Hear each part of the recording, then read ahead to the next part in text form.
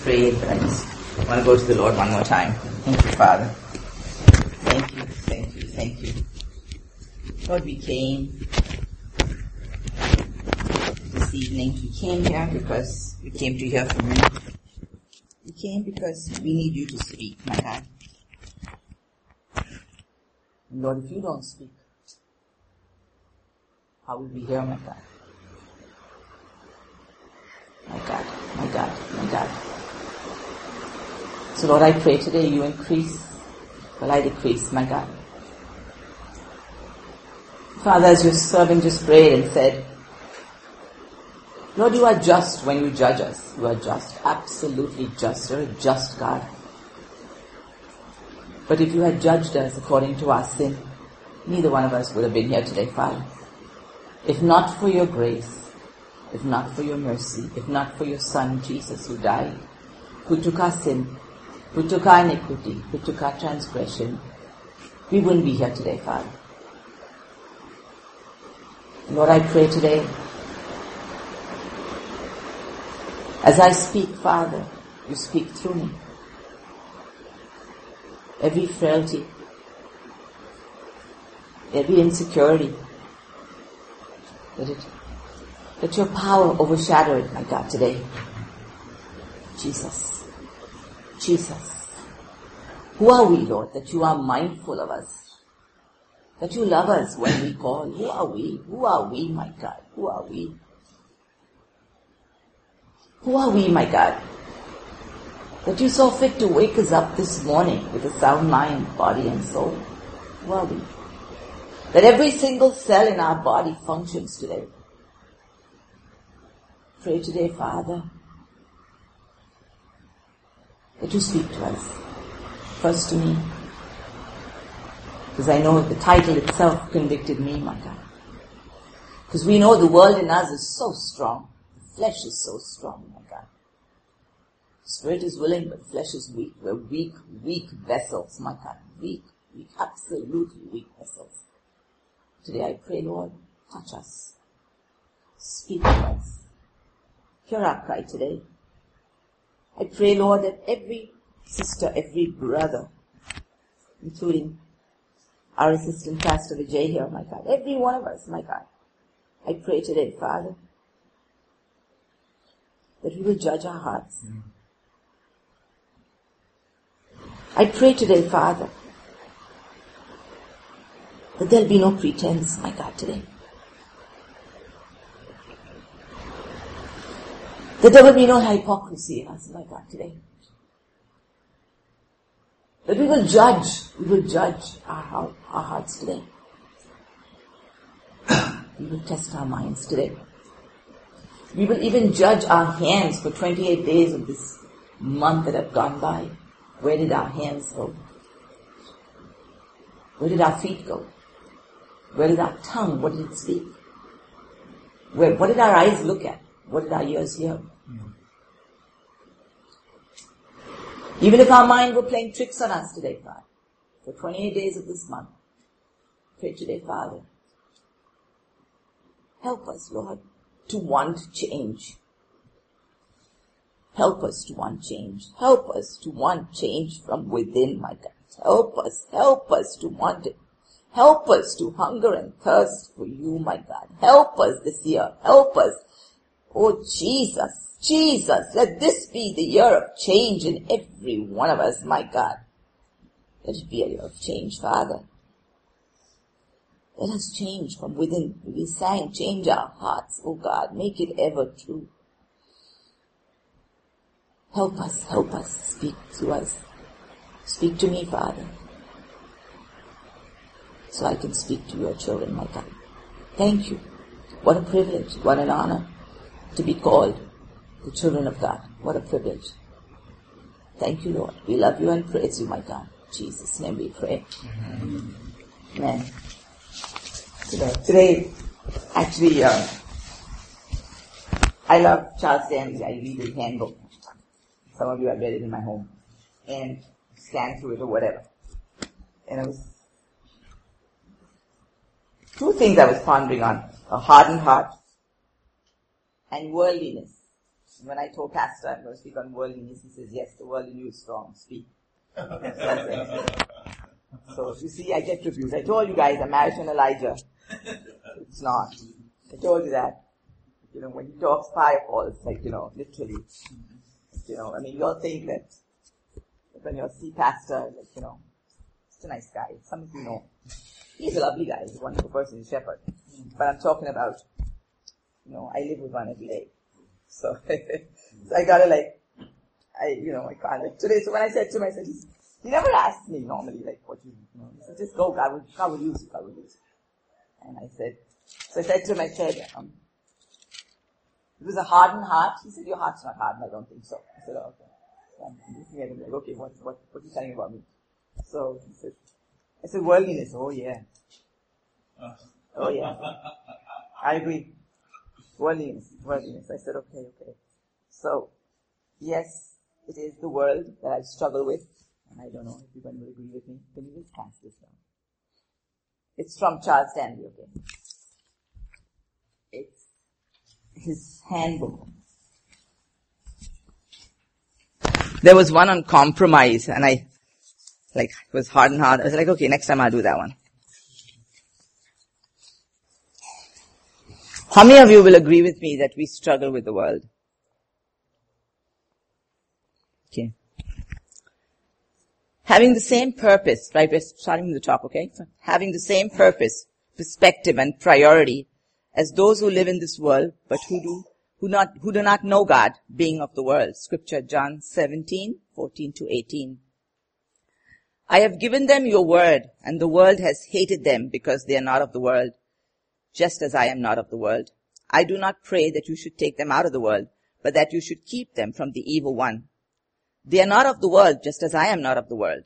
Sanctify them by your truth. Your word is truth. As you sent me into the world, I also have sent them into the world. Then he has a commentary. It is a marvelous thing that our intercessor prays for us. This particular prayer was in light of the following chapters that would record his trial, his death, his resurrection, and his ascension. The Lord Jesus, knowing that he would be leaving soon, prayed for those of us who would be staying. Why would he pray that? He knew that the Holy Spirit would come to equip those he left behind. So why would he be so focused on praying for those left in the world?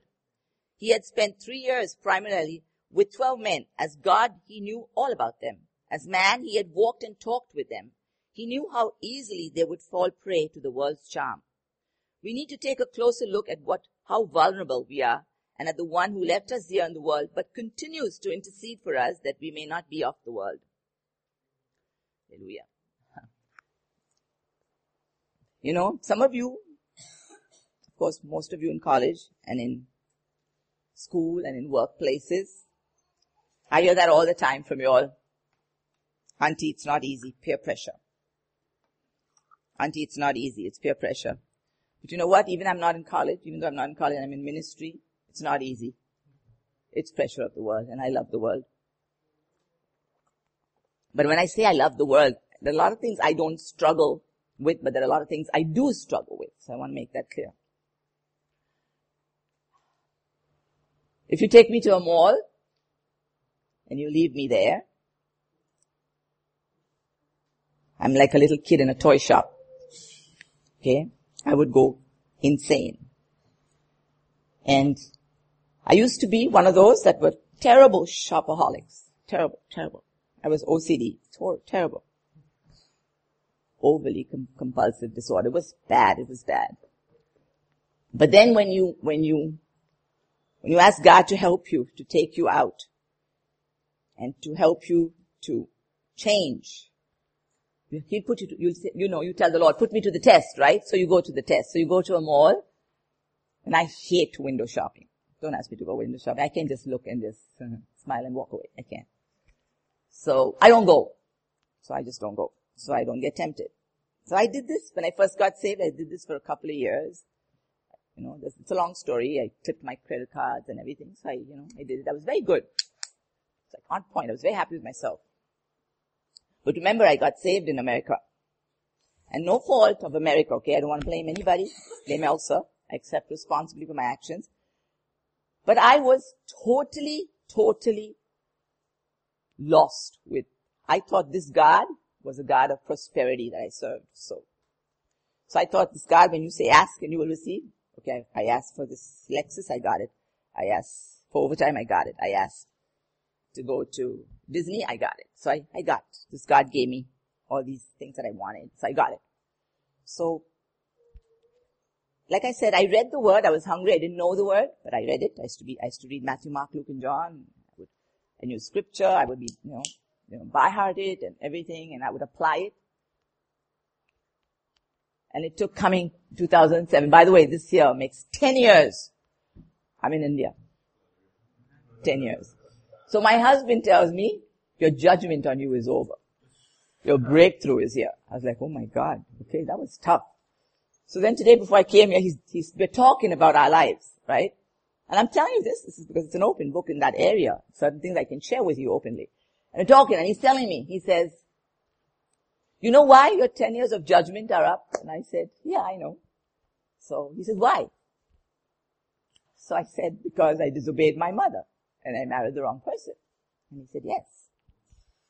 So you sowed corruption, you reaped corruption, and you got your 10 years of judgment. He sent you here. And he sent you to me.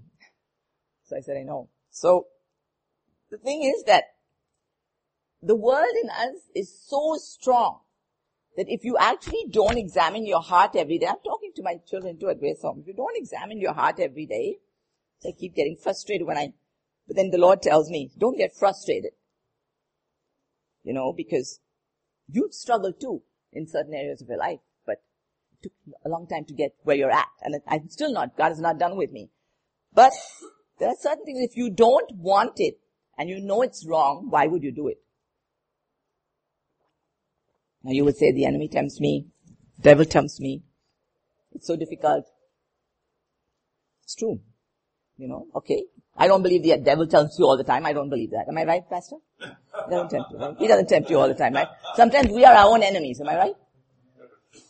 So, what I'm saying? So it's not that. We use that excuse, or we'll use the excuse, why do you take me there when you know I'm going to spend money? I say that all the time. I tell my husband all the time. Like he'd go for a pair of pants and I say, you're taking me to the mall, right? You're taking me to the mall. Remember, you're taking me to the mall. He says, I'm taking you to the mall and I'm carrying no money. So I said, okay. So he said, I'm carrying enough to buy what I need and we're walking out, but you're coming with me. So after that I said, I'm not going. So I don't go because I know when we go in with him, it's a one thing. And if I say I like it, or if I say I want it, and he say you don't need it, so we walk out. You get it? So the thing is that the reason I'm saying all this to you is because I know every one of you are struggling with the world today. And so am I. So let's look at this closer look. I believe we would agree that as those who belong to Jesus Christ, we are called to be in the world but not of it. But on a practical level, what does that mean? We use the freeway system of this world. We shop at the world's grocery stores. We use the world's school systems. We buy at the world's malls. We go to the hospitals of this world. So what are we to do? But there is one more to it than that. But there is more to it than that. When Jesus was praying in John 17, his very first prayer request was, Holy Father, keep them through your name, that they may be at one as we are. He was not talking about essence. He was talking about function. Jesus' number one prayer request was extremely practical. He knew that he faced the cross. He knew that the disciples would be without him. He knew that they needed to function as he and the Father had functioned. He knew the potential to defect lay in all the disciples, and in us. Thus he prayed, I do not pray that you should take them out of the world, but that you should keep them from the evil one. In other words, he didn't want them to go on any tangents or to get sidetracked. He wanted them to be stable, dependable. The enemy wanted them unstable, easily distracted. The same battle is raging. I feel it just as you do. After Jesus prayed for them to be one, to function as in one, his new system of life, he prayed for them to be sanctified. He said, sanctify them by your truth. Your word is truth. John 17:17. Jesus was not talking about a second work of grace. The word sanctify means to set apart for a special purpose. Those called out ones had a special purpose. They were set apart, not set aside. Set apart. Different. Upstream kind of kids. The kind of guys. Not only were they otherworldly, in a proper sense, they were also other purpose from those around them. They probably were not the most popular people around. Upstream people aren't. How would you explain upstream, Pastor Vijay? People going against the flow. Yeah, against the flow. People going upstream guys. We call them upstream guys. You're going against the flow. Right? They're not doing the status quo. Yeah, they're not basically. Get it? You'll get it? They're upstream, called upstream guys. Okay? So, they had known since he had called him that he had a special purpose. Did I read that? Yep. Yeah. They had known since he had called them that he had a special purpose. But now he was talking to the Father about their special purpose. Jesus prayed, and for their sakes I sanctify myself, that they also may be sanctified by the truth. It's like a steady stream from the Father to the Son, to the disciples, to the world, with glory back to the Father. Jesus was setting himself apart all the way to the cross.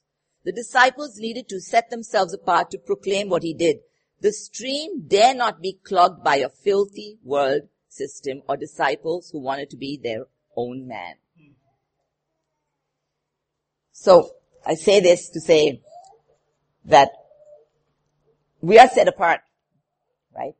We know this.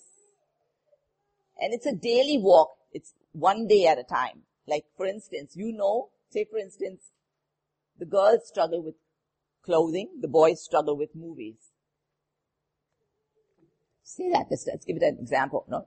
And, yeah, now the girls also struggle with movies. So, so say that you struggle with movies and okay, say all of us struggle with movies and and clothes. And you know you're struggling, and I'm going to sit down. I give you 1,000 rupees each. I'm sure you're hoping I give it too. So, I give you 1,000 rupees each and I say, go to the mall and let me see how good you are. Don't spend it. Come back and save it and put it in the bank. How many of you are going to be happy campers when I say that? How many of you? I'm sorry. You, I know. How many of you are going to be happy campers when I say that? Right? You're going to say, why give it to me, right? Why give it to me? And why tempt me? Just don't give it to me. Put it in the bank. Don't give it to me. Don't send me to the mall. Don't send me to the movies, right? Am I right? Am I right? I mean, you're going to say, Auntie, what's the point? Like, why are you giving it to me? But that's what you call testing. That's what you call, I'm giving you a simple test. It's like, it's testing your ability, your self-control. Remember? Papa was talking about the nut and the bolt. What does it start off with, Pastor Vijay? Love. And then you tighten it with self-control. So, the thing is that you say things like, like my oldest son, he'll be 30 in March. He says, Ma, God didn't do nothing for me. And I bind it in the name of Jesus. I feel so, this was years ago, okay, not anymore. He doesn't say it anymore. But years ago, Ma, God did nothing for me. I did it all my way. It's like, yeah, I'm a self-made man. Now, of course, they don't sell it. They don't try to say that to me anymore. But I'm just saying, how many of us actually think that God doesn't help us when we ask? I know I'm going to put you on the spot today, but I know like, somebody like Mahendra will say, Auntie, I pray. He doesn't hear me. He doesn't hear any of my prayers. John will tell me, I'm frustrated. There's so much to do. There's so much on my plate. I mean, I'm telling you just basic things. I'm not telling out secrets, but I'm just saying these are things that we struggle with. Jyoti will say, I'm so lonely. I feel terrible. Hepzibah will say, Auntie, I'm very angry. Okay, whatever. However. Okay. These are all normal things, right? Am I right? Yeah, these are normal things that are lonely. I want a boyfriend. I want a girlfriend. And I wanna have somebody I can talk to on the phone. So all of a sudden I have Facebook, then I have emails, then I have whatever, this Twitter and whatever, I don't know. Something else called instant somebody, I don't know. Something. So, whatever. So all this stuff you'll have.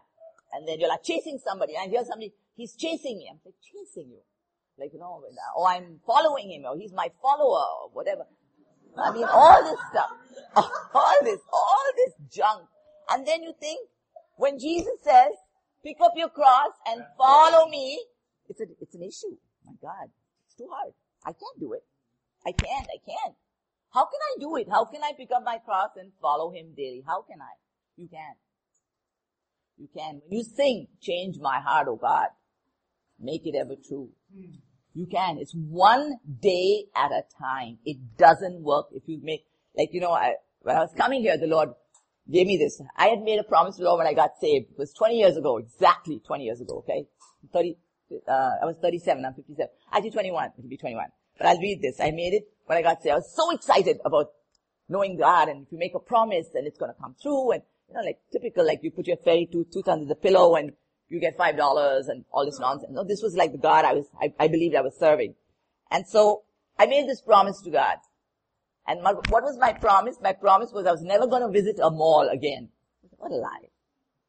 What a lie. Like, ever again, I was like, yeah, I won't visit a mall. I mean, I can stay away from, I take my children, but I won't shop, I won't buy anything, da da da da. Of course, I broke it in 1 week. In 1 week, literally 1 week. And I'll tell you what God gave me when I was fasting and praying. So it's 20 years ago. Be not rash with thy mouth. That is Ecclesiastes 5:2, verse 2. Be not rash with thy mouth, and let not thy heart be hasty to utter anything before God. For God is in heaven, and thou upon earth. Therefore, let thy words be few. Be not rash. Let thy words be few. Few. Ecclesiastes 5:2. It's funny. Everybody knows, of course, not a big thing, but I like company. I'm a social butterfly. My husband is a pastor. He's not an introvert. I would never say he's an introvert, but he likes his privacy. He likes his quiet time. Then we get married, And he used to always tell me, when he first met me, he used to always say, Sister Elsa, you don't know how to play second fiddle. I was so mad at him. I was so mad. This was in 2008. I'll never forget. We were in Faith City. Before Faith City. When we were in, Faith City. And, something happened and we were at Joba's house. We were having Bible study there. And when we were at Joba's house, here am I trying to impress this pastor. So I would, pray. I would read. I would sing. I can't sing to save my soul, but I would sing. And I was always and one day, he's so soft-spoken and stuff. He looks at me and he says, Sister Elsa, you don't know how to play second fiddle. I was like, Pastor, why do you say that? He said, it's my Bible study. You are here. And he said, let me lead the songs. Let me lead the Bible study. I said, oh, okay. So, I used to keep quiet. I was offended. Of course I was offended. And I said, okay, God's teaching me something from this pastor, This was like years ago, okay? I didn't even know I was going to be my husband one day, but it was like, I was like, okay, something. God's teaching me. Slow to speak. Then one time, he was preaching on Proverbs. And I think in Proverbs it talks about multiple of words there's sin. Proverbs 10 verse 22. So of course, God is telling me, you talk too much. You talk too much. You talk too much. So, and then a couple of times Pastor Vijay would ask me when they used to run he was not Pastor Vijay, he was Brother Vijay. He used to ask me to share at youth meetings. So I used to share about my life and what I went through. And of course, people took that and ran with it. I was upfront about a lot of stuff that I went through and stuff. And so, okay, that got me in trouble. And one day, Pastor, and he used to come to these youth meetings and we were in Abbott's. And he used to stand behind. And every time I finished a youth meeting, he would critique me. He would come, take me to the back. And very quietly he would tell me, there was no need to share that much. There was no need to share that much. And I would never understand. Because honestly speaking, I would think that I'm trying to come out open and be transparent and try to help the youth. Because I used to speak at the youth meeting. And then when I went to Narayan Buddha Baptist Church, I think it was, and then a couple of other churches in the evenings, I would share on a Saturday. And then I did a 7-day youth meeting at certain, I don't know, I forget the names of the churches, but I would do them. And I remember sharing and trying to counsel the girls and whatever. And I would always say, the world in me struggled I really struggle with the world, and I would say about clothes, and I would say about coming to India, how I had to wear the long coat, the long dresses, and I don't like the pants, and I would be complaining, And you know what? It was so funny. When I came back home, I would be convicted about the way I spoke about Indians and the way they dressed. I was convicted. The Lord told me, you're very rash to speak. Let your words be few. And it would always come back to this. Always come back to that I spoke too much, that I talked too much. And it would always come back to the fact that watch what you say, slow to speak, quick to listen, slow to speak, quick to listen.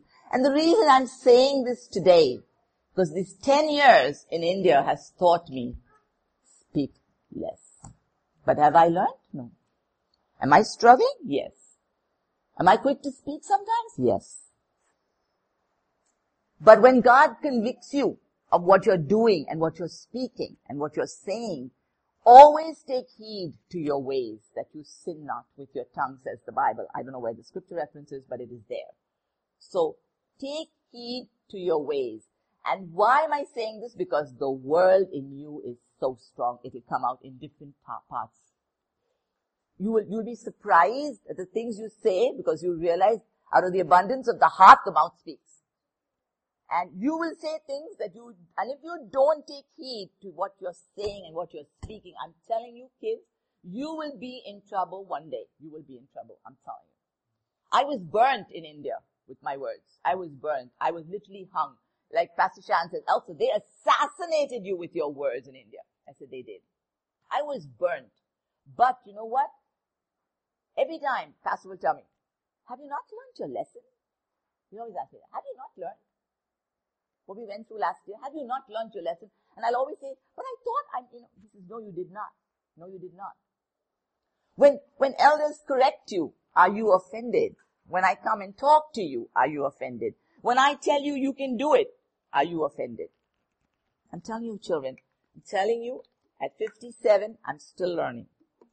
And I'm not afraid to tell you I have made many mistakes down the road. Not only in India, in America too. But I've made many mistakes. Keep telling you all know God at a young age. When I got saved, the first thing the Lord told me was, you sowed in corruption, you will reap corruption. I didn't understand that. So when I used to go to pastors in America and ask them, and it was never their fault. I'm not blaming nobody, because I don't want to talk about any man of God or woman of God. I just want to say that when I used to go to them and say, what does it mean? What does this mean? So in corruption. But that was in the past, right? That was in the past. Now I'm a new creation, right? The old me is dead, right? So I don't have to reap all these consequences, right? And they used to say no. They used to say no. You don't. Because the past is the past. Jesus has taken your sin, your iniquity, your transgression. He took it all. You didn't know God then. So you won't reap it now. So I believed it. I believed.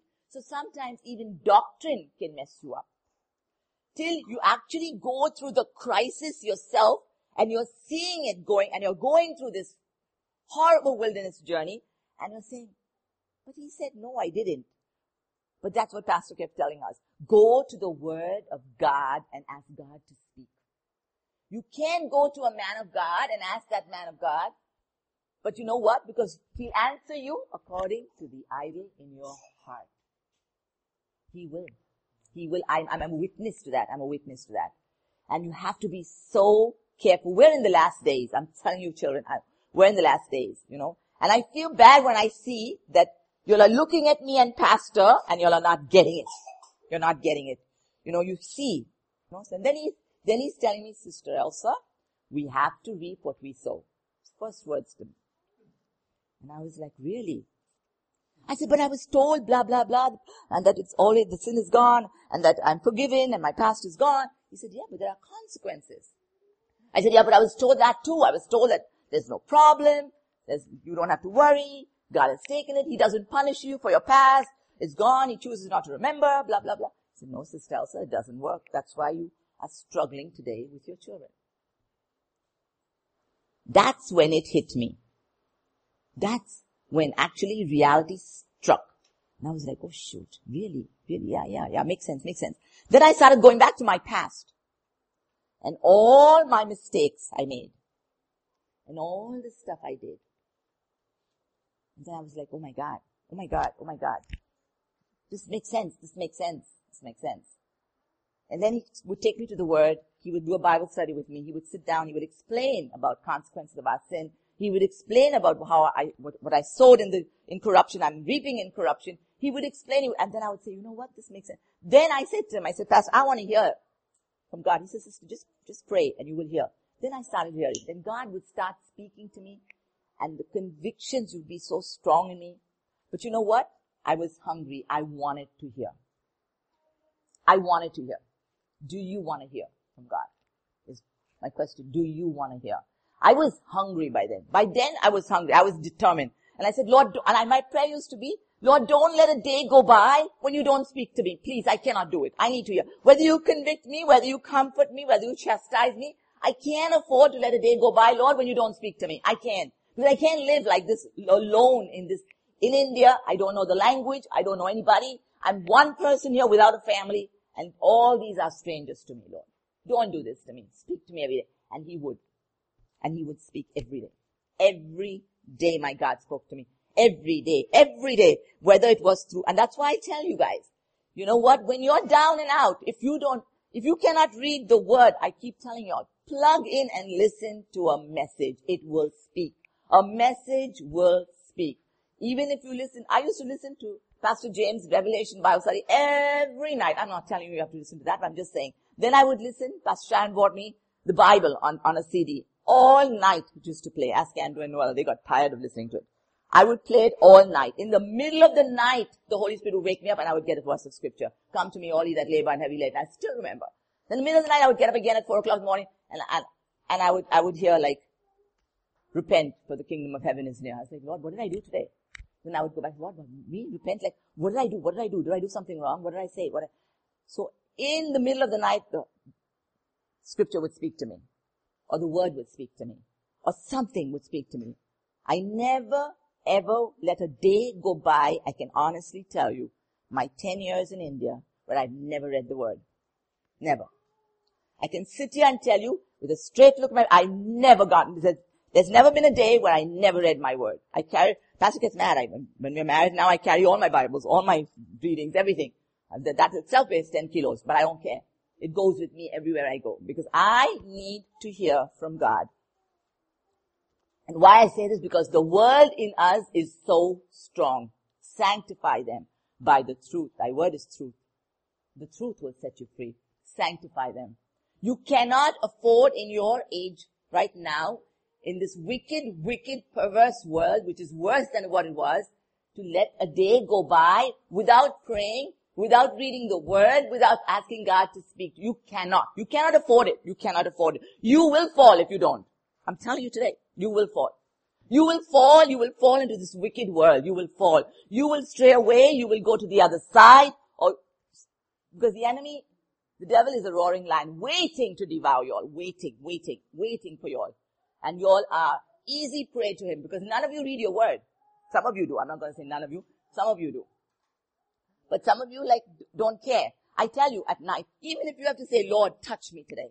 Speak to me today, Lord. Speak to me. I need to hear from you. I need a word from you. Speak to me. Lord, forgive me. I messed up today in school. I messed up. Everywhere I went, I messed up today. I messed up in college. I messed up at work. I messed up. Lord, speak now, please, Lord. Cleanse your hands, cleanse your heart, cleanse your mind. If you go, some of you have whatever you all go on the net or whatever you all do. I don't know. You know what I said to the Lord this year? Honestly speaking, Grace Home, and you all are here, but I'm going to tell you all. I said, Lord, for the ones who want to stay with us this year, let them stay. For the ones who don't want to stay, Lord, weed them out. Like you separated the church last year, this year, weed them out. Weed them out, Lord. Separate the chaff and the wheat. Separate them. There's no emotions anymore. There's no emotions. It's tent here. It's here for change. It's here for the ones who really want to be in a Christian home, really want to grow, really want to study, are really interested in changing. Otherwise, why? Why waste resources? Why waste anything? And would I be mad? No. Not at all. Would I be hurt? Yes, would be, of course, because I've known you all for years, of course. I love you guys. I mean, I do. But would it help you and benefit you to hold on to something that's not from God? No. I've learned that lesson a long time ago. Let go. And let God be God. A long time ago I learned that. It's painful. Is it painful? Of course it's painful. So when I see your disrespect, I look at you and I say, you know what, if you were my kid, boy, would I smack you upside your head. I would have smacked you. I remember when Omar came here, and he was 14, and he said something to me, and I held him by the neck, and I held him against the wall. He was shocked. I said, you don't talk to me like that. You don't talk to me like that. I was never allowed to talk to my mother till I was married, and I said something, I said, damn, one day. And she slapped me in front of my husband. She did. She slapped me and said, you don't ever talk to me like that. I will never tolerate disrespect. And I tell you today, I won't. I won't. Omar does. Aisha does. But I won't correct them in front of you all. When they do it, I get them home and I get them. And I get them good. And I get an apology right away. I get them. I always tell them, be careful when you're disrespectful. It'll come back, it'll hit you. It'll hit you when you're disrespecting elders. It'll bite you hard when you get married and you have children. And your own kids disrespect you. It'll hurt you like crazy, like never before. You'll get a double portion of that.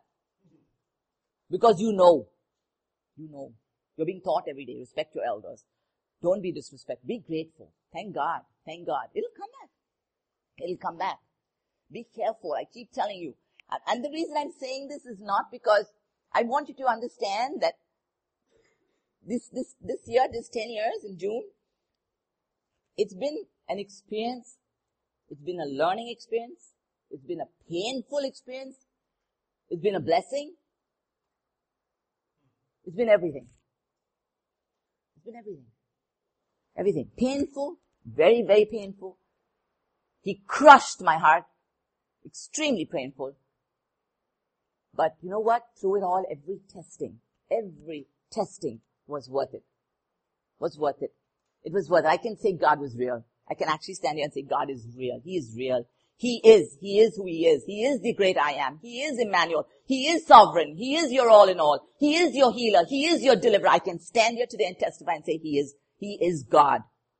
And there's none like Him. He is the same God that parted the Red Sea. He is the same God that raised Lazarus from the dead. He is the same God that healed the blind. He is the same God. He is the same God that healed the Samaritan woman. He is the same God that said, woman, thou art loose. He is the same God. He looses us from bondage. He is. I can actually stand here and say, through it all.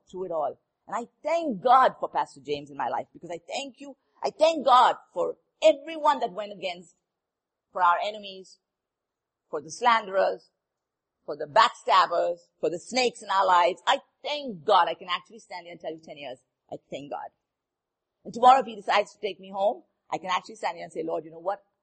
You were just when you judged. You were just. You didn't kill me. You could have killed me. Did I live in sin? Yes, I did. Did I do wrong before Yes, I did. When I got saved, was I perfect? No way, not even today. I'm still imperfect. I still struggle with lots of things. I know. But I'm telling you, it's something that you really, really have to take a look at your heart, take a look and judge. Judge your heart, test your mind, and ask yourselves, where are you going with this? Ask yourself, where am I going in 2017 with my life? Where am I going? Where am I going to wind up? There's a famine coming. Or it's not come already, I don't know. I'm not doctrinally sound to say all this. I'm not a prophetess. I don't know all these things. But I'm saying there is. We're going to get hit hard. Are you ready? Is God preparing your hands for war? Is God preparing your feet to run as swift as a deer? Is God preparing you? Where are you going with this? Where? Let's continue. Disciples today have the same criteria, the same privilege. We need to function as one in a system and purpose. We need to be set apart and get in and out on what He started 2,000 years ago. Can you imagine any greater privilege than being linked in purpose with the God of the universe? You live in order that what? We live for what? In order that what? Fill in the blank. If you define your purpose in living, you can pretty well tell whether your purpose is the same as others. Is your goal to take the message of eternal life from the Father through the Son to you, to the world? Does that drive you? Is that your greatest passion? Is that why you get up in the morning? Or is your greatest passion to own a house, a car, a boat, or have a CEO as your job description? The world operates like this, every man for himself, get all you can. Not only is our purpose to be opposite from the world's purpose, but our perspective is to be different from the world's. John seems to refer to this order and system in relationship to thinking, ideas, and motivation. He wrote later, do not love the world or the things of the world, in the world. If anyone loves the world, the love of the Father is not in him. For all that is in the world, the lust of the flesh, the lust of the eyes, the pride of life, is not of the Father, but it is of the world. And the world is passing by. 1 John 1, 2, 15 to 17. Worldliness is a permeating perspective. So what exactly is the world's perspective? Me, myself, and I. That is, what makes me happy and what makes my family comfortable. If our purpose is to be a vital link in the eternal purpose of giving the word of the Father to the world, how should our perspective be different from the world's? If it's not me, myself, and I, what is it? If our perspective is centered on today, it is exactly like the world's. We need to sing more often. This world is not my home. I'm just passing through. We act a lot like settlers instead of sojourners and pilgrims. As Peter talked about, 1 Peter 2:11, it was the same Peter who earlier asked Jesus, see, we have left all and followed you. Therefore, what shall we have? Matthew 19:27. We can't be too hard on Peter as if the question has never occurred to us. Peter was talking about the here and now. Jesus responded with a then and there answer. When the Son of Man sits on the throne of his glory, Matthew 19:28. This present world isn't all there is. We've heard the expression, they live like there's no tomorrow. How descriptive of the world's perspective, but is it descriptive of ours as well? Moses' perspective is a profound example of otherworldly thinking. The writer of Hebrews tells us about Moses' life, but one very sums it all up. Esteeming the reproach of Christ greater riches than the treasures in Egypt, for he looked to the reward. Hebrews 11:26. He knew a better day was coming. He knew this world wasn't the stopping point. Moses counted the cost, and it was a pretty hefty price for him, and contemplated eternity. Eternity won out over Egypt. If eternity doesn't permeate our here and now, we are living exactly like the world. Our perspective is wrong, but we live with eternity's values in view. Our perspective is Christ-like.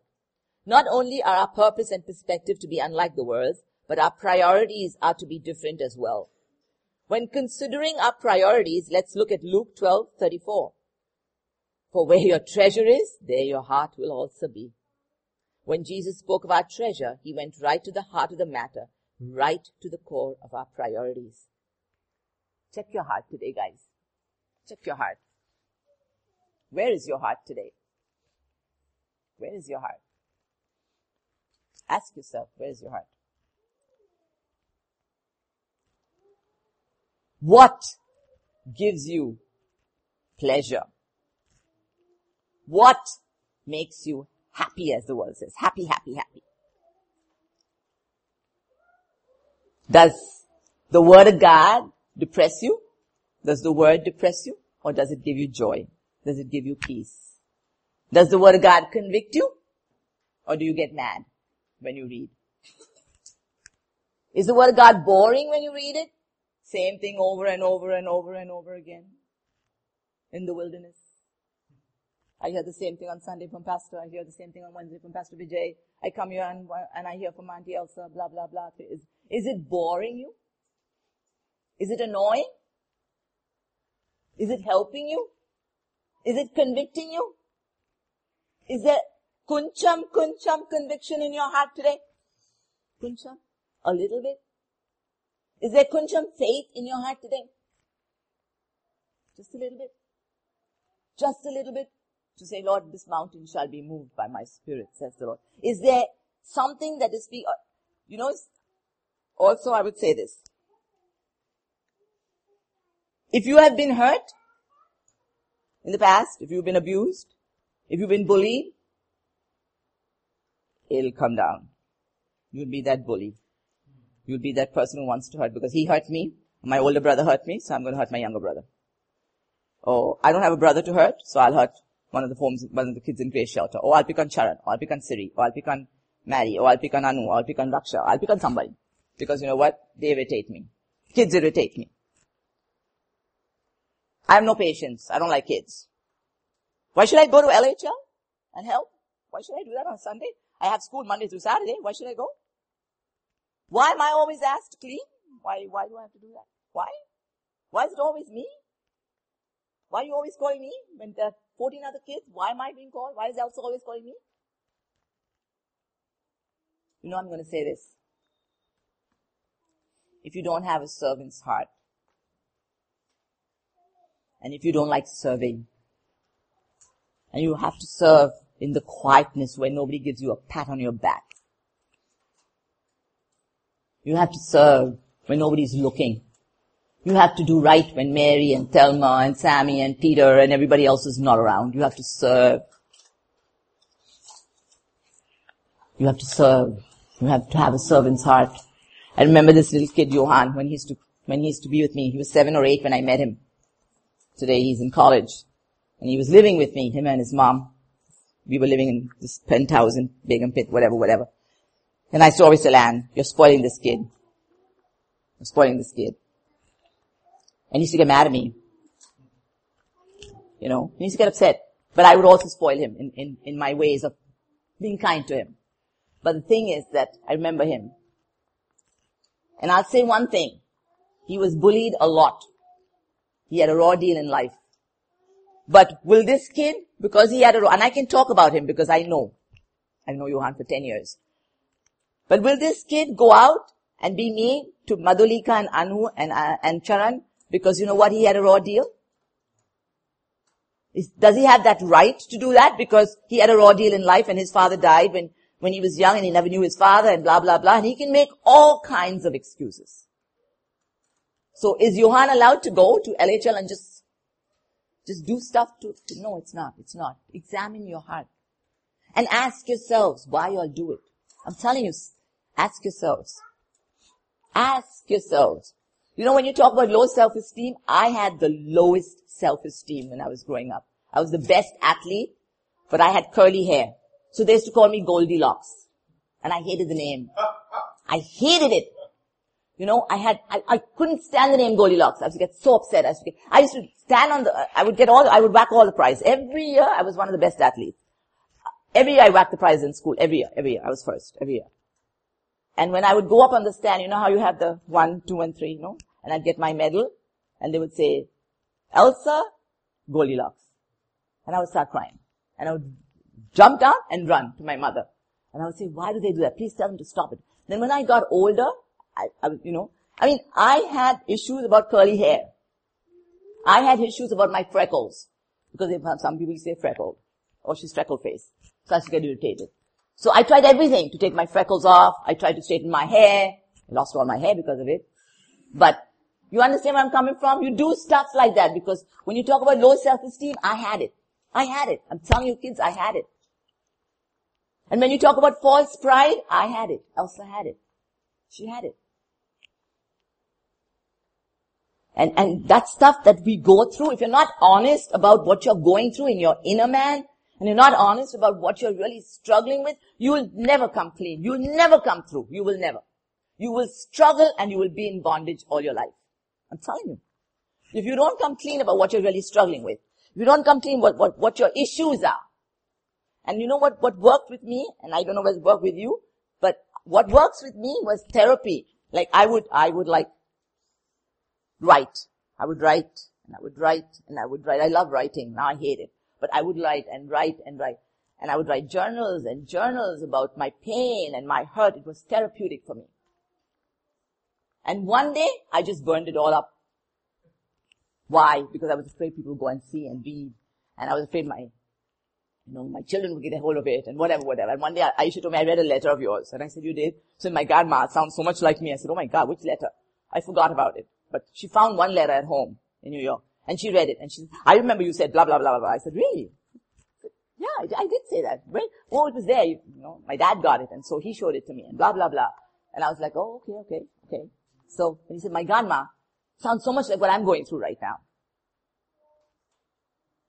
You have to deal with the issues you're struggling with in your life. You must. Whether it be lust of the eyes, whether it be wanting a boyfriend. I'm going to tell the girls, I'm going to talk to you openly. Something about when you're getting older. Stand up, Johan, because you're like my child, so I can do this. When you're getting older and Johan comes and just brushes you like that, you will love it. You know why? Because it's a man, it's a male touch. You will love it. And you will get a kick out of it. Sit down. You'll get a kick out of it. And the same with the boys. When you're getting older, no matter how old the man or how old the woman is, if a woman comes and you're going through something and the woman just comes and touches you like this, you will like that feel. You will like that touch. Because that's in your heart, the lust in your heart. I'm being honest, I'm being real. I'm being real, you will like it. I'm being absolutely real with you today. You will like it. If you are dressed very well and Aditya comes to Sarah and says, you got a beautiful dress, you will love it. You will think about it the whole day. You will go to sleep falling in love with what he said. I'm being real. I'm being real. It is true. Deal with that. Deal with that. Because you know what? Flattery is dangerous. It will cause you to fall. Proverbs talks about flattery. It's dangerous. It will cause you to fall. It will cause you to sin. It will cause you to be hurt. And it will cause either a woman or a man to hurt you. It's dangerous. Watch out for that. Watch out for flattery. I'm telling you all this because I know how in college I would wait for somebody to tell me I had nice legs. I would think, oh, your legs are very athletic. I was very proud. I said, oh yeah, I know I got lovely legs. I mean, very proud. Very proud of myself. And when I came to India, I always wanted to wear shorts because I thought it was like the cool thing to wear to show off my legs. Till I got convicted. Until my husband asked me, why do you wear that? Why do you wear stuff that shows anything? Why? Ask yourself why. Why? Why are you looking for flattery? Why are you looking for somebody to fill that void in your life? Why can't Jesus fill that void? Why? Why can't Jesus fill the void? Because you're not here to attract the opposite sex. You're here to serve God. You're not here. Why? Why are you looking for flattery? Why are you looking to dress sluttish? Why? Why are you looking to dress like that when you are? I beseech you therefore, brethren, that you present your bodies a living sacrifice, holy and acceptable unto thee. And I'm being honest. I did wear tight jeans. I'm not saying I did not. I did wear tight t-shirts. I'm not saying I never did any of that. I'm not saying that. But I'm saying don't do it. Because it wasn't right. And if I tell you it's okay, God understands, I'm a liar. I'm going to be held accountable for all of you to teach you that I'm teaching you the wrong thing. I'll be held accountable because you are under my authority. So I have to teach you that it's wrong. I have to teach you, don't wear tight t-shirts. I have to teach you, don't wear shirts that cover just your little, what is called this, your waistline. Why would you do that? Why? Cover yourselves. Cover yourselves. It took me 3 years in India to cover my head till the Holy Spirit convicted me. 3 years, because I never want to cover my hair. Because I like, everybody say, oh, you got such pretty hair. So I like to show my hair. I'm being honest. So I never want to cover my hair. When Pastor James used to call me up to pray, I would pray and he said, he used to pray, Lord, one day convict her that she will cover her head when I call her to pray next time. But it took me years to cover it. So one day I was praying, fasting and praying on a Saturday and the Lord said, you're missing out on half my anointing and you cannot hear from me because your head is not covered. And he took me to Corinthians and I read the words and I cried and I cried and I cried, repented and I covered my head. Does it take, when we travel, a lot of people don't cover their head.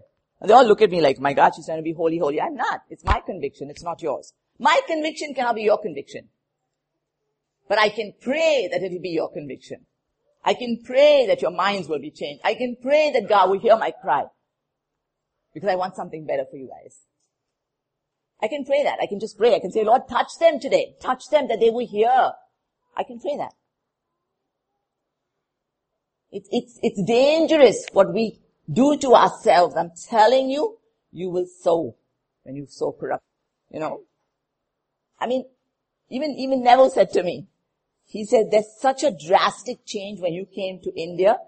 Did India change you? Did Papu change you? Or who changed you? I said, no, that was the conviction that I chose to change, to do right by God's eyes. It was my conviction. Umar says, Ma, you dress like an old lady. I said, I am an old lady. He said, no, you're not. I said, yeah, I am. So you dress like an old lady. You're sometimes, Ma, you dress such an old lady. Don't even come to the mall with us. I said, fine, go alone. Go alone. I'm okay. I'm okay with that. I'm okay with that. I'm okay with going to the mall without you. I'm okay. If my dressing is embarrassing you, thank God I cover. Thank God I cover. Thank God I don't flaunt. Thank God. Thank God I don't flaunt. And what am I flaunting for? It is God-given. It is for my husband. It is not for another man. Not for another man to fall because of me and my stupidity. It's not. It's for my husband and vice versa. It's for your wife. It's for your wife. It's not. You have to be careful of worldliness. You have to be careful of worldliness. I'm taking too much time. Let's finish this. Where were we?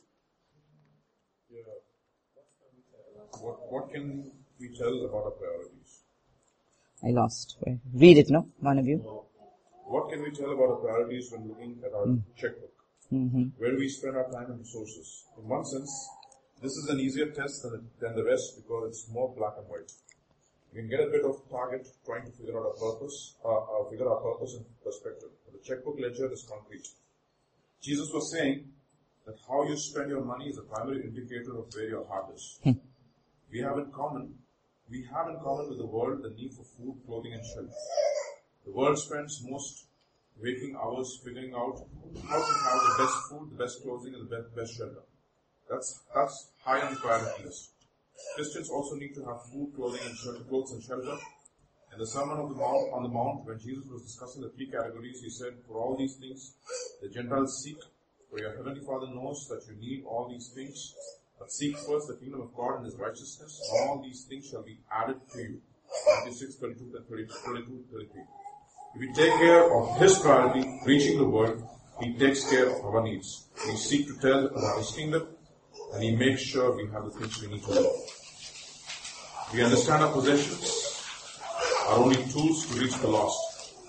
But we have somewhere learned that if we polish and hoard our things, we are wonderful stewards of what God has given us. He says, no, that's not even close. Use them to reach the lost.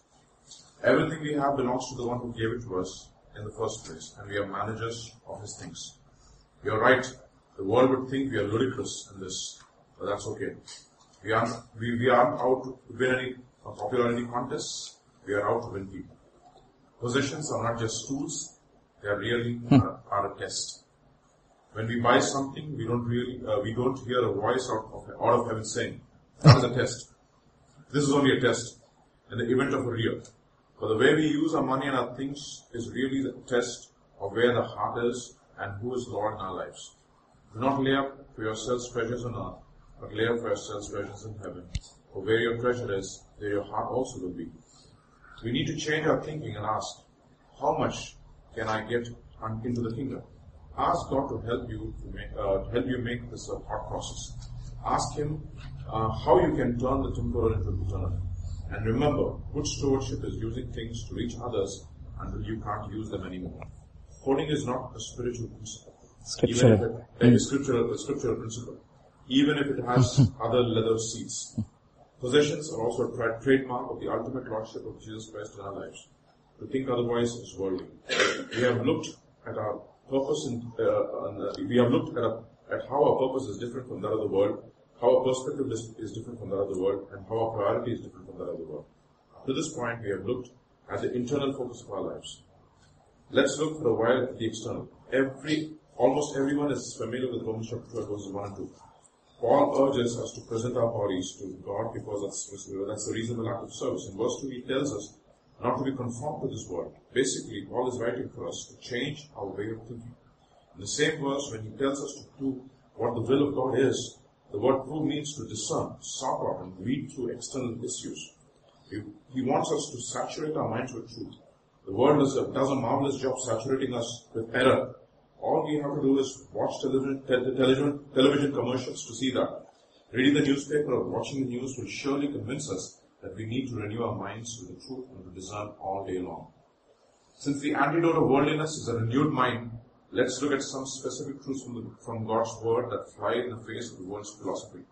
First, for as we have many members in one body, but all the members do not have the same function. God's truth. The world does not revolve around us. You can exercise your spiritual gift because others exercise theirs. It's body life. The world's life. You're number one, and if you don't look out for number one, no one else will. Second, vengeance is mine, I will repay, says the Lord. God's truth. You back off from trying to repay those who have offended you and leave it to God.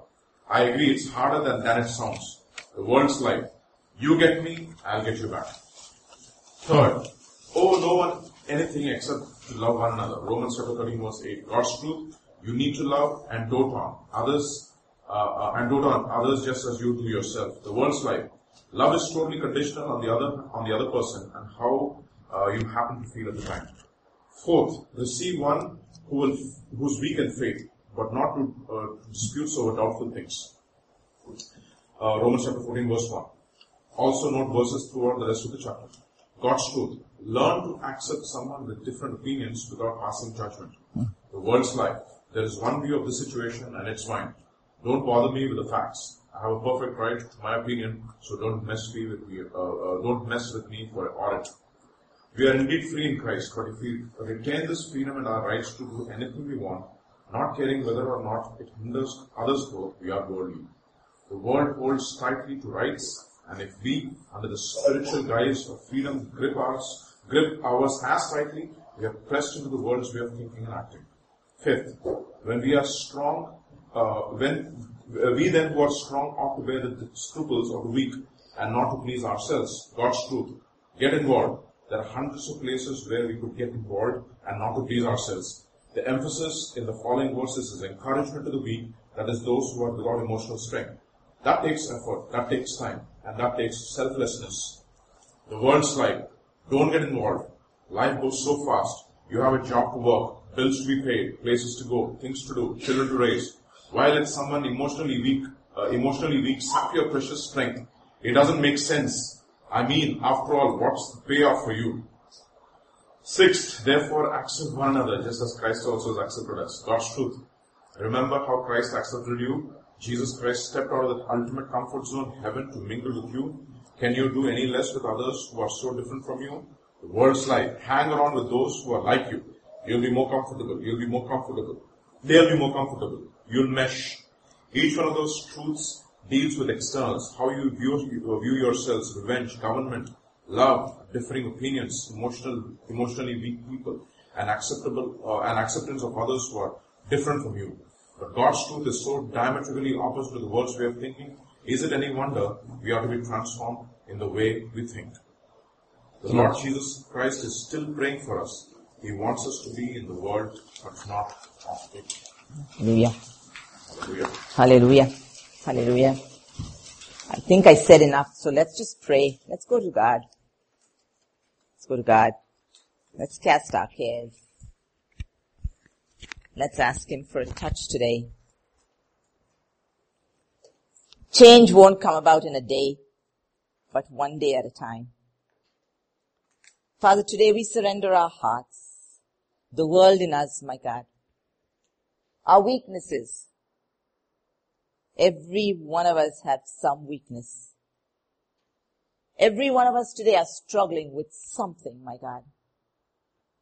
I pray today, Father, that you touch every sister, every brother here, my God. I pray, Father, that greater is He that is in us than he that is in the world. I pray every one of us has something to give to the kingdom. Every one of us. We have something to give, my God. Something to give to the kingdom. Help us to be cheerful givers when we give, my God. We thank you that your son, Jesus, he gave his life for us, my God. And we're redeemed from the curse, my God. I pray today, Father, you touch us. I pray, Lord, as I spoke to the children today, to your kids, your children, I pray, Lord, one day it'll bear fruit, my God. One day. One day, my God. Pray, Lord, the seed was planted. Apollos will water. God will help the increase, my God. We're in the world, but we're not of the world.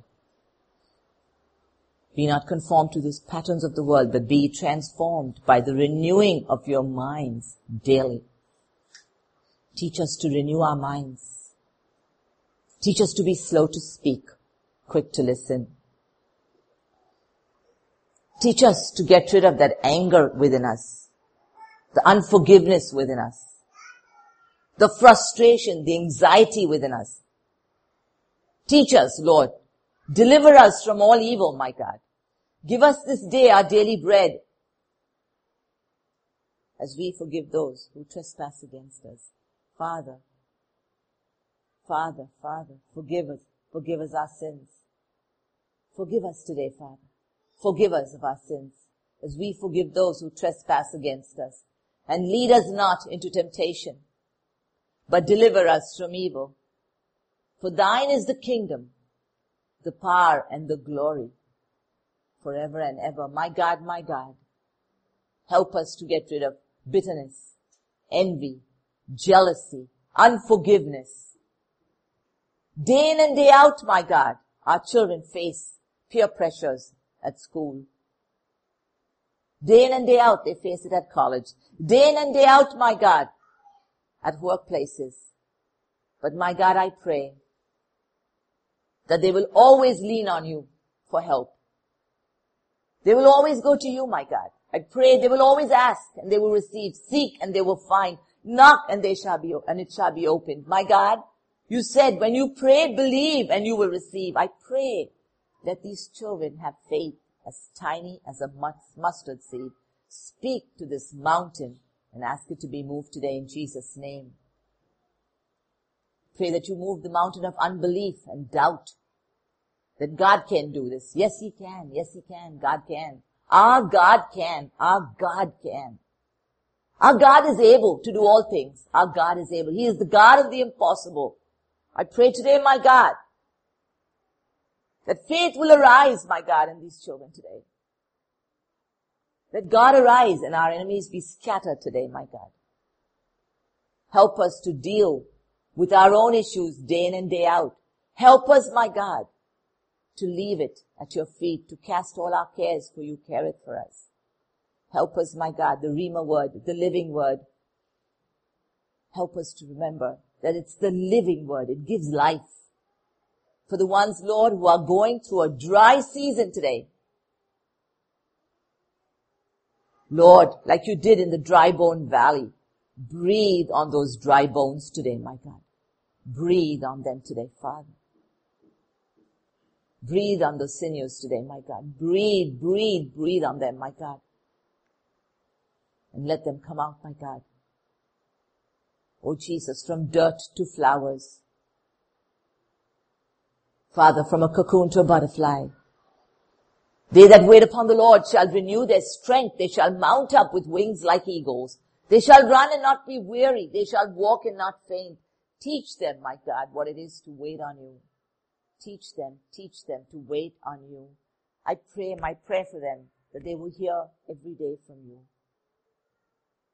I pray that even when they pray and they ask, they will believe that God is going to answer, that He will answer, that they will cleanse their hearts, they will cleanse their minds and go to you with a clean heart,